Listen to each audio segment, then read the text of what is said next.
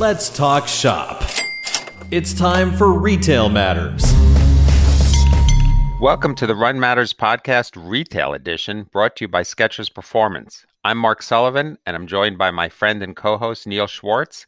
And today's guest is Chris Farley of Pacers Running.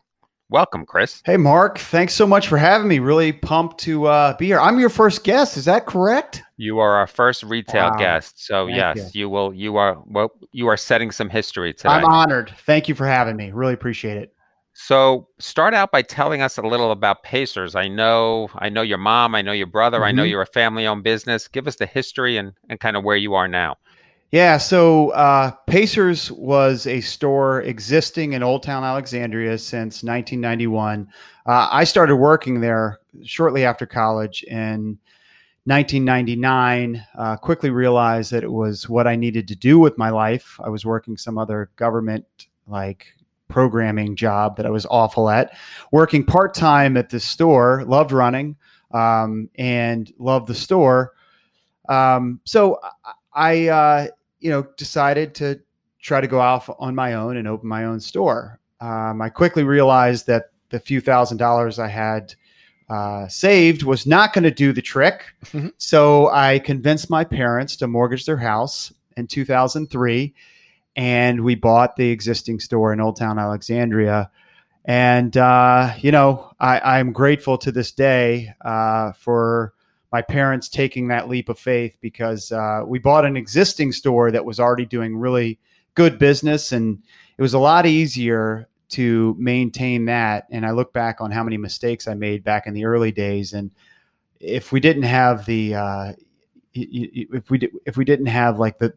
business already there that was there, it would have been a lot harder to make it. So you talked about post-pandemic retailing, and you were one of the first stores in the country to offer virtual fitting. Can you tell us what virtual fitting is and how that works? Yeah. So I think a lot of people in our position did virtual fits. We were fully shut down from March 15th to for 3 months.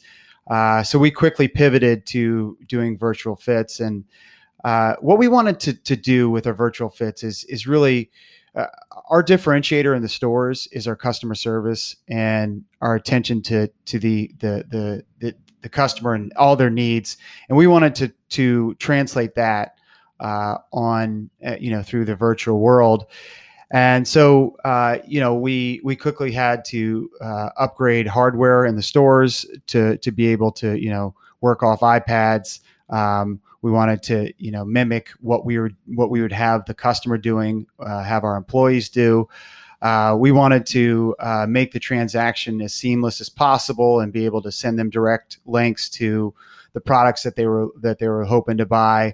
But we really wanted to translate that level of customer service, like I said, and everything that we did in the stores we would do virtually, and that's basically what the service was. And we've really had a lot of success because we've doubled down in the investment of it, and I think that's the important thing. That once we did open our doors, we decided, this has been successful. We think this is something that's going to continue to be successful, and we've carried it on, and it's been a pretty significant part of business even when the doors are open.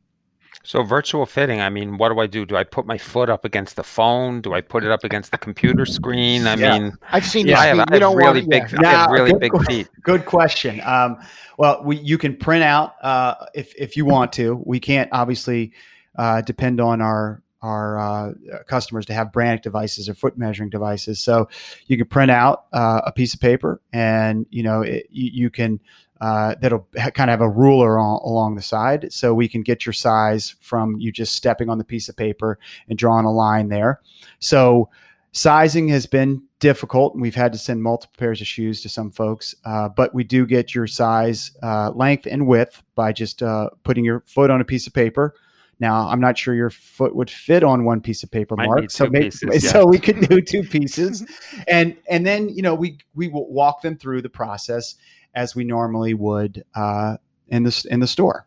And literally walking, I'm going to have you put your phone on the ground, and we're going to have you walk 10 steps forward, 10 steps back. We're going to have you stand on one foot. We're going to look how your arch flexes. We're going to look how you roll through the gait cycle. All the technical things that we would do in the store, we can do virtually. Chris, I've seen some new scanning technology out there that allows you to use your iPhone or other smart device to be able to take a scan of your foot. Are you headed in that direction? Is that something you've seen? Where are you at with that? It's a good question. Yeah, and we are. We are taking a measured approach of what technology to use because there's a lot of great technology out there, but we need to up the game. Right now, I think we've been as good as anybody with just taking the time and really training our employees to do these fits virtually because they are subtly different. But there's going to be tools that we are going to quickly put into place, whether it's a scanning device, whether it's, when you do a video, there'll be more automated feedback from the video that will give the customer a better experience, one that they could, again, we're just trying to get as close as we can to what the in-store experience is. And we think this virtual fitting is here to stay. So we're going to invest in the technology, and I think we're going to look a lot different in 6 months.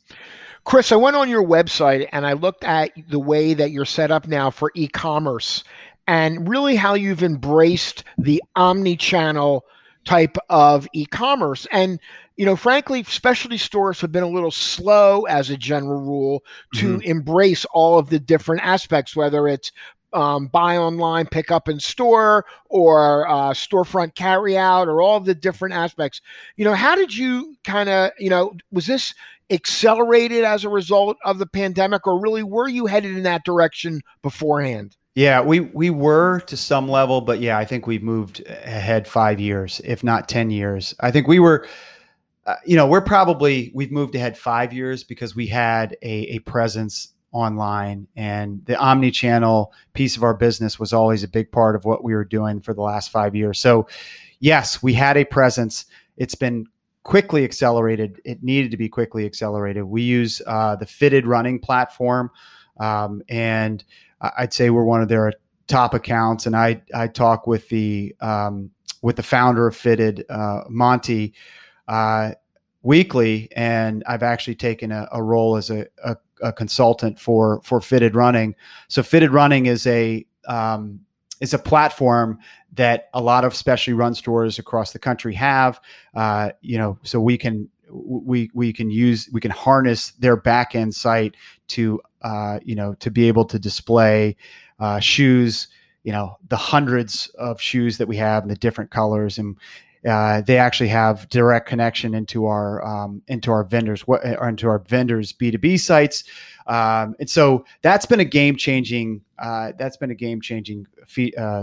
piece of our business that we were already going to do, but we've really accelerated over the past 6 months. So, Chris, let's move out of the four walls of your store and into the community. And having been to your store and been in your community many times, I think the connection you have with your shoppers and with the community at large is extraordinary. And it's really something that special you have. Mm-hmm.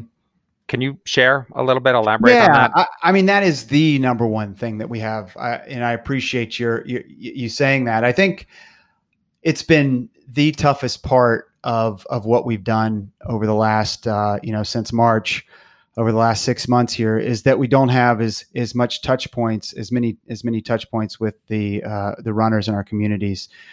We can't put on our races.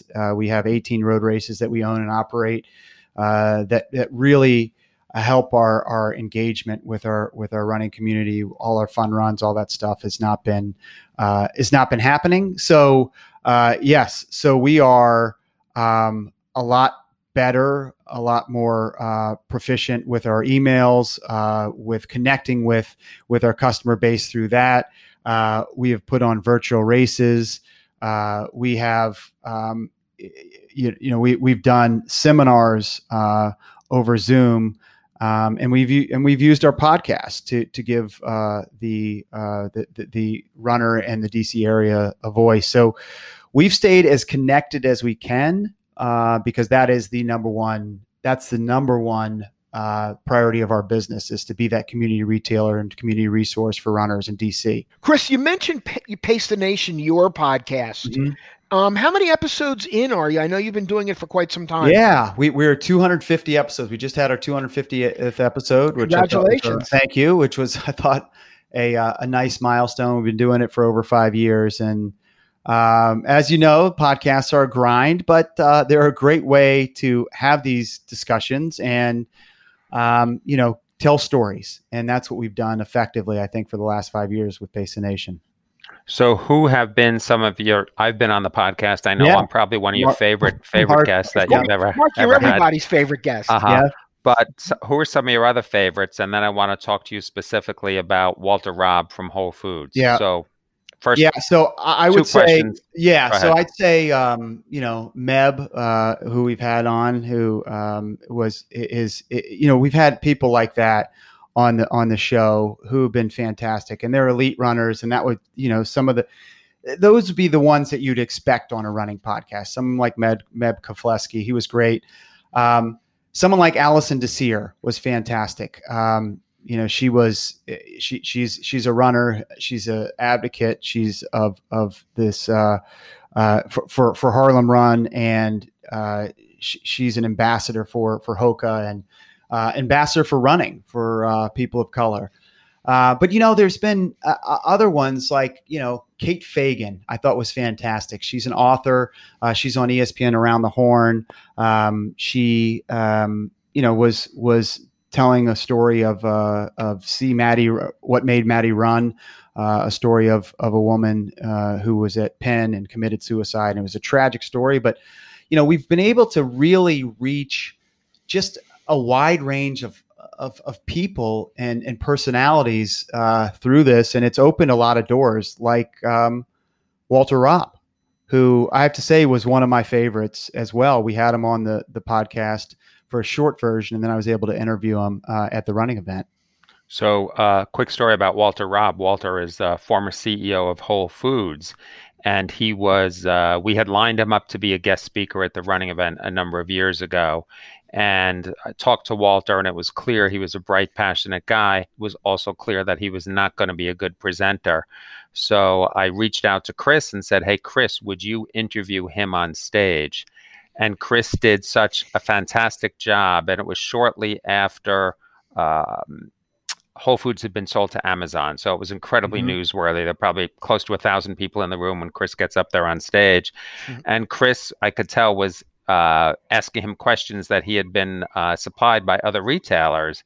And one of the questions he asked him was, well, gee, Walter, how do you respond to this criticism about your store being called Whole Paycheck? And do you remember that? And Walter got his back up and he got in your face. And I thought to myself, damn, Chris is, that's a tough spot to be in. But Chris very smoothly sort of backpedaled and, let the temperature come down a little bit. And then 2 minutes later, he talks to him about, what was it like when you sold to Amazon? And Walter got really emotional and started to tear up on stage.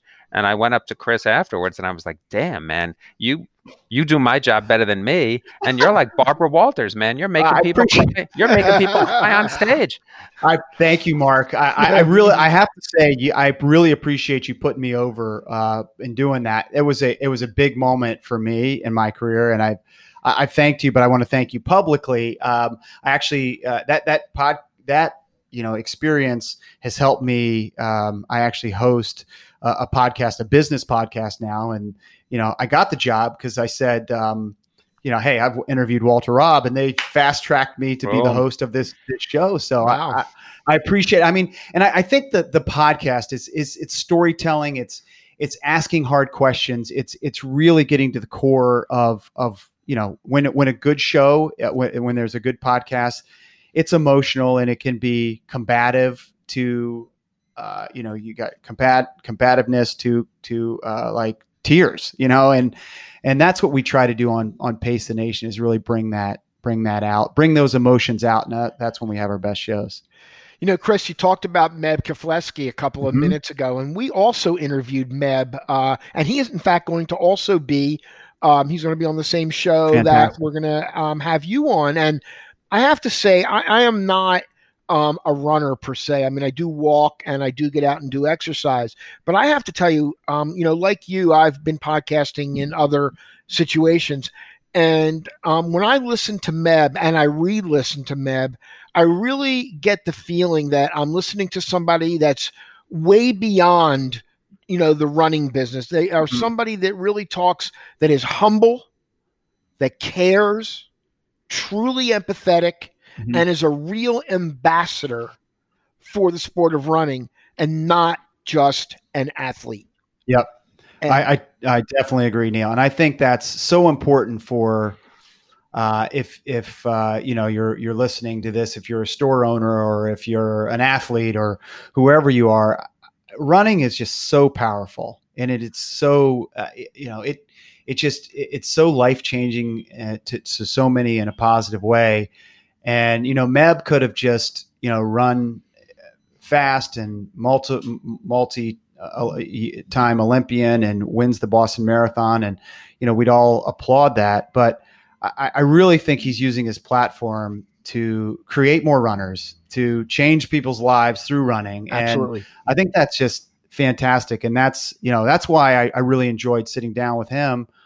Because of those things, not because of the fast times he ran, because that's what we aspire to do. We really want to change people's lives. We believe that running truly changes people's lives. And so everything we do, whether it's races, whether it's our podcast, whether it's our stores, it's really to improve and change people's lives through running. So, Chris, I want to get back to the business side of things a little bit. So you and I spoke in probably, this spring when we were going, as an industry, we were going through a bunch of this stuff, stores shut down, social unrest.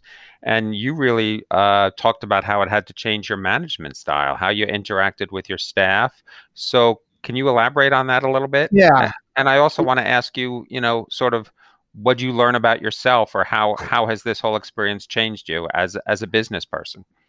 Yeah, we did have to shift. I mean, it was a really emotional time. Speaking of emotions, I mean, in March, I literally thought the 17 years of work could go up in smoke in the next, matter of weeks or months.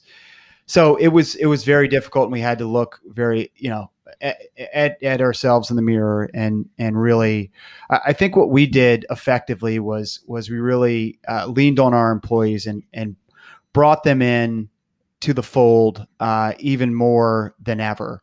And that's ironic because we can't be in the same place together, but we harnessed the time that we had idle time because the stores weren't open, and we had regular meetings, and we went to a strict schedule immediately. First, it was probably too many meetings. We were like 5 days a week of meetings, with different meetings with most every single employee we had on staff. We kind of scaled that back, but we really gave the employees a voice, and they helped us kind of get through this together. And I think that was super important.